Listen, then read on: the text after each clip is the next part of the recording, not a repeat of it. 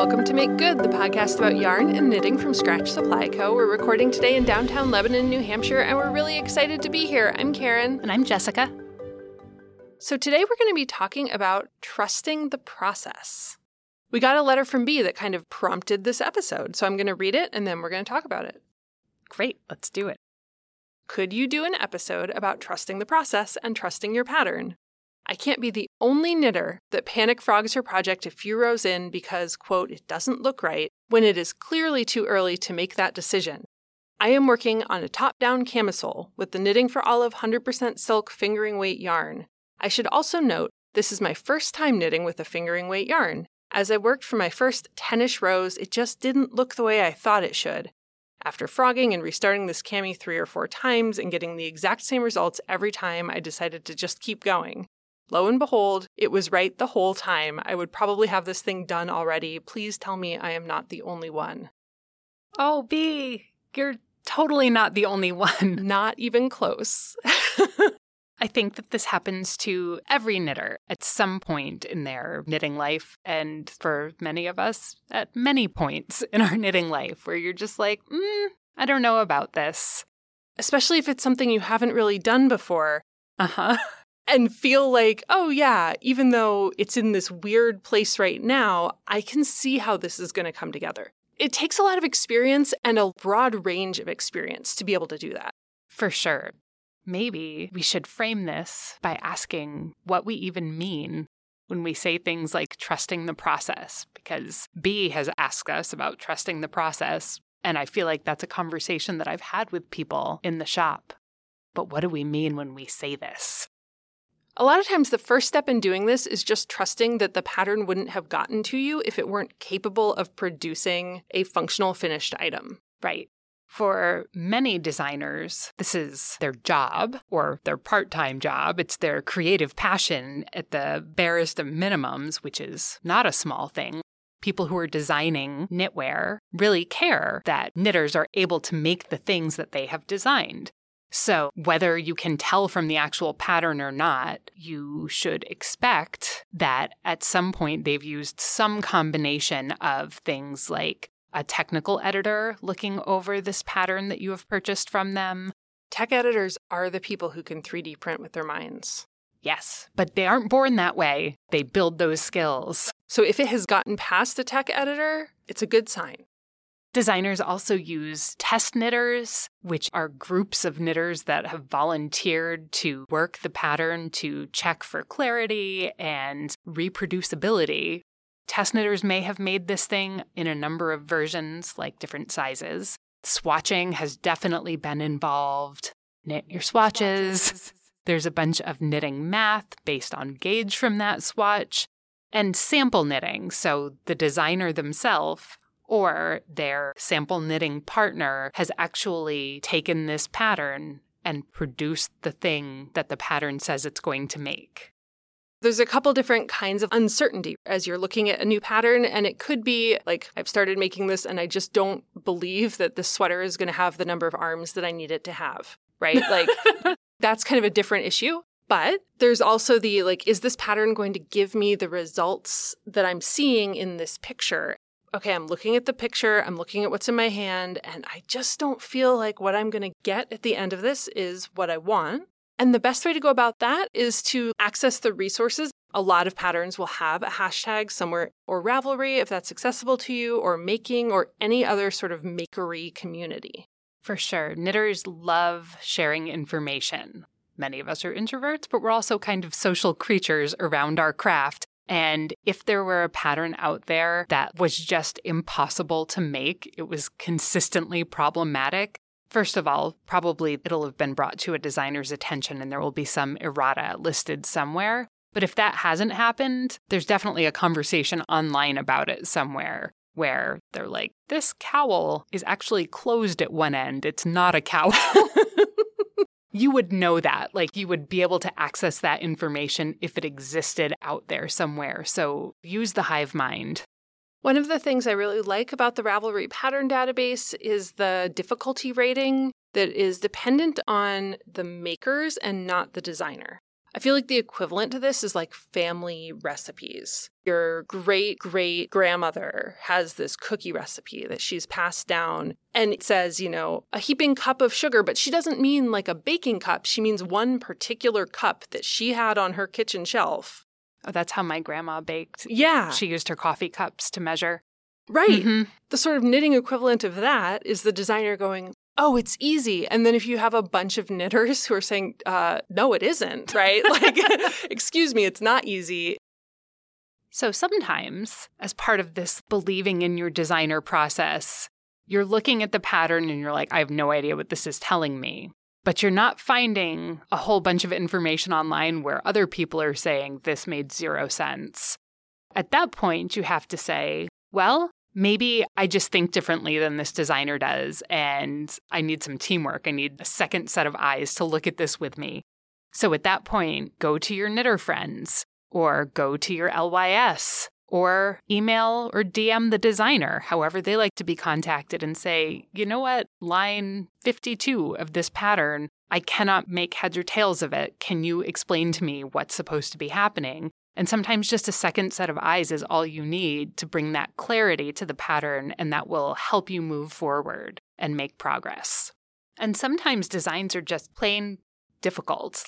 They're complex, or they're some sort of like innovative new approach to something, and you're like, how is this even happening?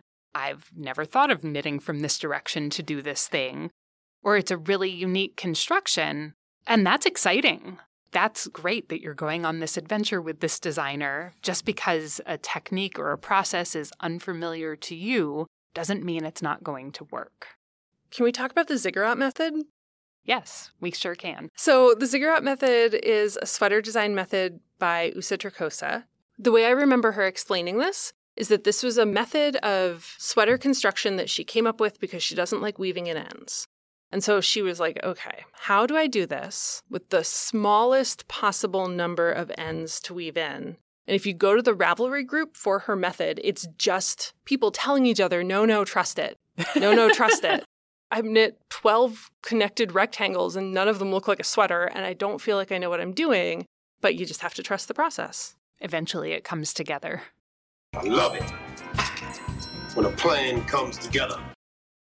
I think another dimension of this trusting the process is also believing in yourself. So at some point in time, all of this was new to you. Not just this one pattern that you're kind of stumbling over, but like everything. You had to learn to cast on and to knit and purl and bind off, and all of those things happened for the first time for you. And the second time and the third time, and you didn't feel comfortable with any of it until eventually you did. So if you were able to go from zero knowledge of your fibercraft to wherever you are now in that journey, like you have to know that you can continue to learn and build your skills and expose yourself to new things and challenge yourself and find success. And it might not happen the first try or immediately, but you can do the hard things. And don't let the entirety of the process overwhelm the individual steps of the process. You're making this thing one stitch at a time. Take the instructions one stitch at a time. You can always connect with your resources and your knitter support systems. There's tons of information out there, from talking to actual people at an LYS to like YouTube and knitting classes and books and blog posts and technique videos on Instagram. We're probably the most fortunate knitters ever to have lived because we have more access to resources and information and access to one another regardless of where we are physically in the world. We can connect with someone who is also interested in this thing or has information about this technique, and we can figure it out. We can teamwork it. What's gonna work? Teamwork! All of that being said, though, you might still be feeling squirrely, looking at your project and you're like, what can you do to figure out whether that's a justified feeling or not? Well, when you're feeling like it's time to just yank your needles out of your stitches and throw the yarn on the floor and then be sad you didn't and frog it, you might want to troubleshoot a little bit first and just do some checking to reassure yourself. The first piece of advice I have for you is one that, to me, I think it's kind of weird, a lot of knitters resist. Read your pattern all the way through. I feel like we've maybe even talked about this before, but take a minute and read from beginning to end. You might not be able to visualize what this is going to look like at every stage of what you're reading, but reading from beginning to end will help you catch kind of atypical instruction or help you identify things that you might not be familiar with before you actually get to them. Like there might be a part of your pattern that tells you to do XYZ things, and then on the next page, because you had to turn the page, it tells you at the same time, Yup. also do this thing. And if you don't know that that's coming, you might just do the first set of instructions and then miss this synchronous piece of information that's really going to cause you a problem down the line. So reading through will help you kind of identify and troubleshoot those things and tell you that you need to get out your highlighter or your Post-it notes or something to help guide you through this process. I am totally one of those pattern reading resistant people. And I think a lot of designers, when they have one of those, like, at the same time, do this other thing instructions, they've started putting notes that's like, read these 2 sections before you go. And my impulse is, of course you want me to read the whole thing. You can't make me. Every time. I'm like, of course the designer wants me to read the whole thing. They're trying to help you. Oppositional defiance. You could also do a little bit of finish work just to kind of preview the end result for yourself. So do a wet or a steam block if you think you're going to end up with tension issues or something like that, gauge issues. If it's a top-down sweater, you could try it on. If it's a top-down hat, you could try it on. If it's a bottom-up hat, you could try it on.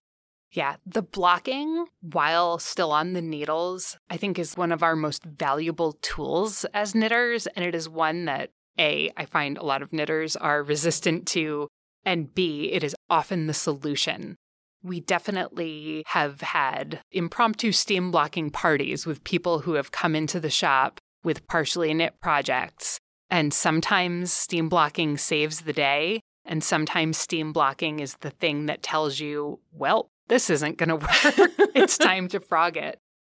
There was a knitter of ours who came in with a giant color work poncho, and she was positive that the floats were too short and that the tension in the color work just wasn't going to work out. And she had put many hours of work into this project, and she was ready to frog it. And was kind of upset. And we got out our little steamer and gave it a little heat and a little moisture, and those stitches just flattened right out and settled, and it saved her from having to rip back the entire project. And it wasn't a big ordeal like soaking in a tub and pinning and all of that. Just using the steam setting really opened up those stitches and gave her the reassurance that she needed to be able to finish her project.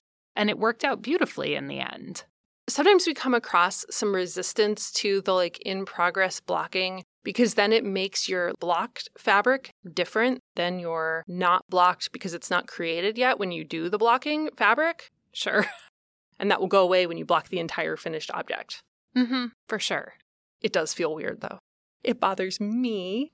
And lifelines. If you feel like this feels like it's starting to get a little not so sure, just throw a lifeline in there. And what a lifeline is a piece of scrap yarn, a barber cord, or some other cable, a piece of dental floss, something like that, that is run through one row of stitches that if you do need to rip back, it will hold that one row complete so you can put your needles back in.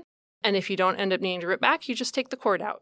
They're incredibly useful and I think underutilized. Mm-hmm. It's a really easy thing to anchor in your knitting and can make a huge difference, particularly if you're working lace or cables. You can use it at any point in your knitting, like maybe the gauge of your sleeves turns out to be different than the body of your sweater because it's smaller circumference knitting. And it's nice to be able to pull back to where you split the sleeves from the body.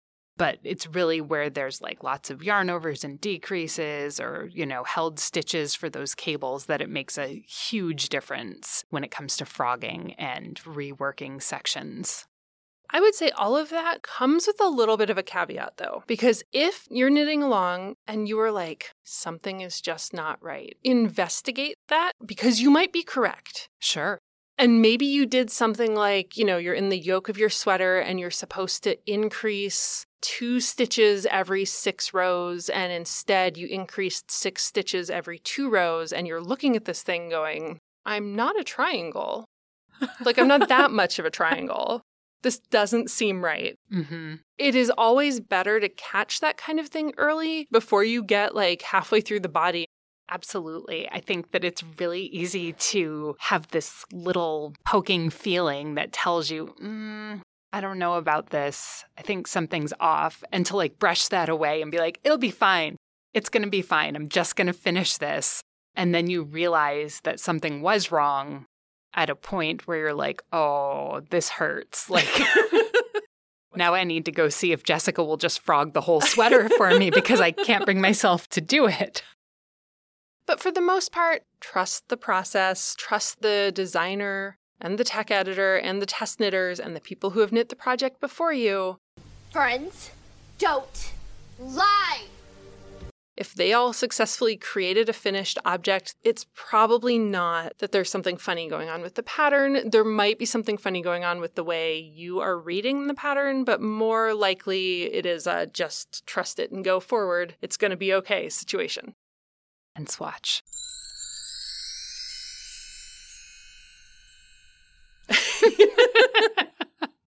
And really, it's just yarn. For sure. At the end of the day, you can frog it and rewind it and then just knit it again. And then it's more knitting time for you. So really, who's the winner? The person who has to knit their sweater twice. So speaking of catching mistakes and frogging things and fixing things, Karen, what's on your needles? Well, nothing, because I cast off my oak moss last night and it's soaking right now and I'm going to block it as soon as we're done recording and I'm really excited about it.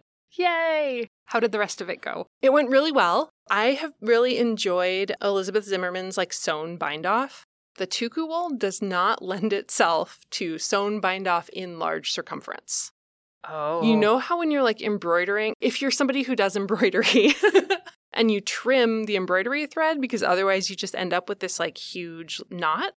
So when you're doing a sewn bind off, you have to leave 3 times the circumference of what you're binding off. Mm-hmm. That's a lot of yarn at the beginning of the bind off in particular when it's sticky like the tuku wool is.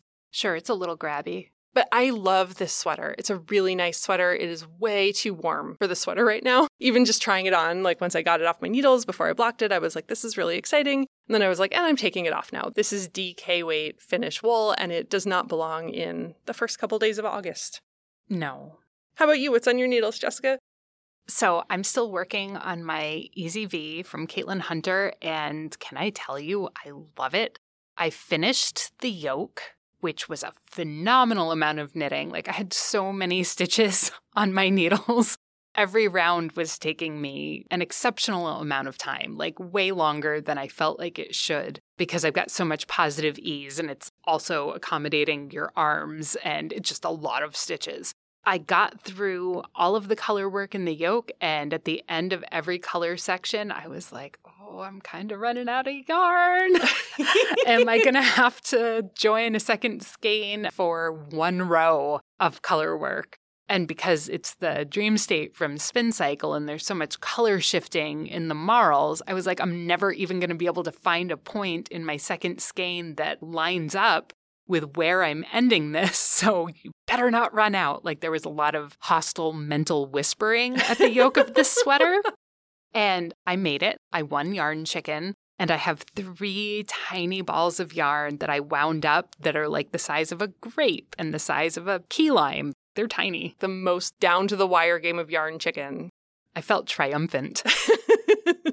And also, now I feel confident that I'm in good shape for the color work on the sleeves because I very clearly needed a second skein to be able to finish this project. But I split for my sleeves last night, and I'm about to cruise along on the body all in one color. So my speed will increase dramatically, and who knows, I could be wearing this sweater, I would ambitiously say next week, but probably by September. So in a month, I'll be done. But it's really good. I'm loving it.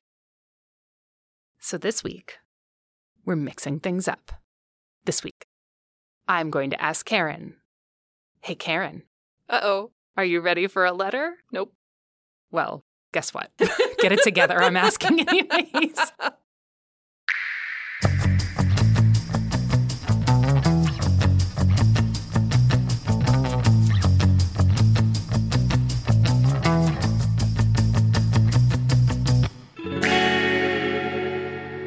So this week, our letter is from Ash.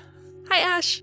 So if you follow us on our Instagram, you have, via photos, met Ash before because Ash sent us a picture of their out-of-control growing penguono that is really going to be a cozy weighted sweater.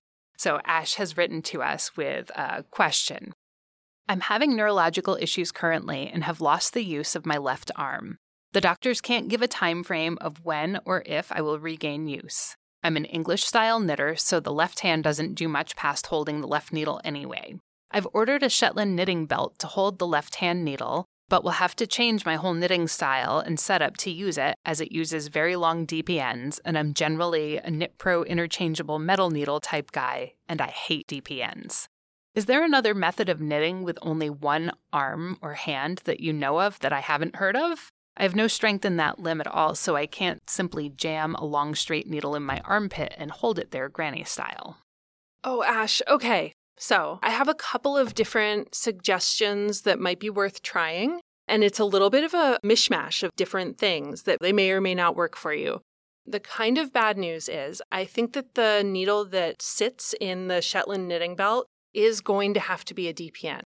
But if you end up going with the Shetland knitting belt, your working needle, the one that you're holding in your right hand, doesn't have to be. It could be a regular straight needle. I have a thought about how you could try to use circulars, but almost everyone I could find who has adapted for their own one-handed knitting ended up just working with straight needles. So that may be a temporary accommodation that you're going to need to make. There is a company in Australia, and the acronym is TADACT, and it's the Technology for Aging and Disabilities. And they sell a one-handed knitting aid. It kind of looks like a PVC pipe, almost like a tripod with a grippy thing on the top, and it holds a knitting needle. Mm-hmm. And so that is intended to function in the place of the hand that's not able to hold the needle. So it could go on either side. The video that I watched, the person was sort of sitting with the base of the tripod wedged under their thigh. I checked, and they do ship outside of Australia. It's possible somebody local to you could rig something similar up for you. And I think it would be possible to use a circular knitting needle with that, but you would have to keep unclamping the top to slide your fabric in and out of where the needle is held, and it may just be more trouble than it's worth. There are a couple of YouTube creators who do tutorials on one-handed knitting. There's a woman named Mary, but her YouTube account name is first name Mary, last name One Hand Knitter. She tried the under the arm thing for a while, very similarly for kind of a different reason. She also doesn't have the strength to hold that. She did recommend, as you're sort of figuring things out, you might want to use something called Decem. It's spelled DYCEM. And it's like a really grippy, kind of rubbery plastic sheet material. It comes in rolls like those TheraBands that she said just made it a whole lot easier to try to hold and manipulate stuff with the side of her body that doesn't have the ability to grip. There's also a woman named Elizabeth Ward who has an entire YouTube channel on knitting after an amputation. And she mentioned that when she was figuring out how to do this for herself, she found working with plastic needles was really helpful for while she was feeling awkward, because it was grippy and slow, but it was grippy and slow in a way that let her sort of practice and adjust. And then she immediately ditched those and went to metal needles because the plastic was grippy and slow and she wanted to go faster. So that might be something too if you have plastic needles kicking around. Elizabeth has videos on technique. She has how to tension when you can't hold with fingers on the hand that you would be tensioning with under normal circumstances. She sort of wraps things around her arm. She has tutorials on specific stitches. Mary has videos on her technique that combines the Shetland knitting belt with Portuguese knitting, and that's how she tensions. So she has one of those Portuguese knitting pins And we've talked about Portuguese knitting a little bit before, and the two ways you sort of tension yarn with Portuguese knitting, you could wrap it around the back of your neck, or you could use a Portuguese knitting pin. She said that for her, with one hand, she found manipulating the pin in and out of her actual top to be not super functional. So she just put it on one of those ID badge holder neck lanyard things, and she can slip it on and off that way very easily. And she did have to adjust her knitting style because when you're knitting Portuguese, the yarn is always coming from the front. Mm-hmm. And so that was a little bit of an adjustment. But some combination of those two things, where you're taking over the tensioning issue and having the other end of your left-hand needle supported, might work really well for you. There is also a group, it's called Healing Fibers, and their website is healingfibers.org, and it's fibers spelled the American way, E-R-S. They do a bunch of different stuff, but one of the things I found very helpful was on their Facebook page, they had shown how they've been using the center tubes of toilet paper rolls and then winding balls of yarn around them. And then they've been using like freestanding toilet paper roll holders. Mm-hmm. And then attaching it to that. And so that can like go with you. But that's how they're encouraging people to tension their yarn if they can't tension it with a hand. Oh, neat. Of course, people are like painting their toilet paper holders and like making them aesthetic. Crafty. Yeah, so I hope some of that is helpful. I think either something that could sort of grip the other side of your circular needle or some version of combining Portuguese knitting and the Shetland knitting belt might work really well. It feels like it's going to be one of those you won't really know until you try situations, like looking for options that other people are using and then just kind of experimenting a little bit to see what feels most functional for you. And probably at the beginning, none of it will feel very functional. This will be a little bit of patience and adjusting and troubleshooting until you can make it work. I wonder if there might be like an occupational therapist out there who is also a knitter who would have some ideas. Like, because that's a lot of what occupational therapists do. But I think it would have to be somebody who already knits, because I think it would be hard to explain both the mechanics and the necessity of it. You know what I mean? Sure. I think it would definitely be easier with someone who is already familiar with the ergonomics of the process. Yes. And I don't know if that's something, Ash, that you have in your area, or if maybe there's an occupational therapist who is listening to this who could send in some information or might have some resources, but we'll put it out there and see what happens. Excellent. I hope that helps. I think that's all for us this week.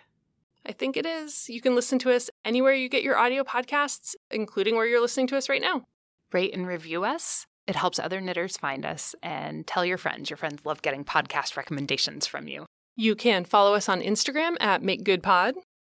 Big, huge thank you to our Patreon supporters. Y'all are amazing and incredible, and you help us produce this podcast every single week without ever taking on advertisers.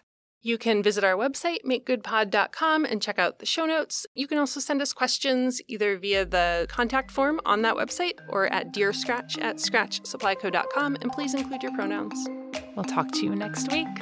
Bye.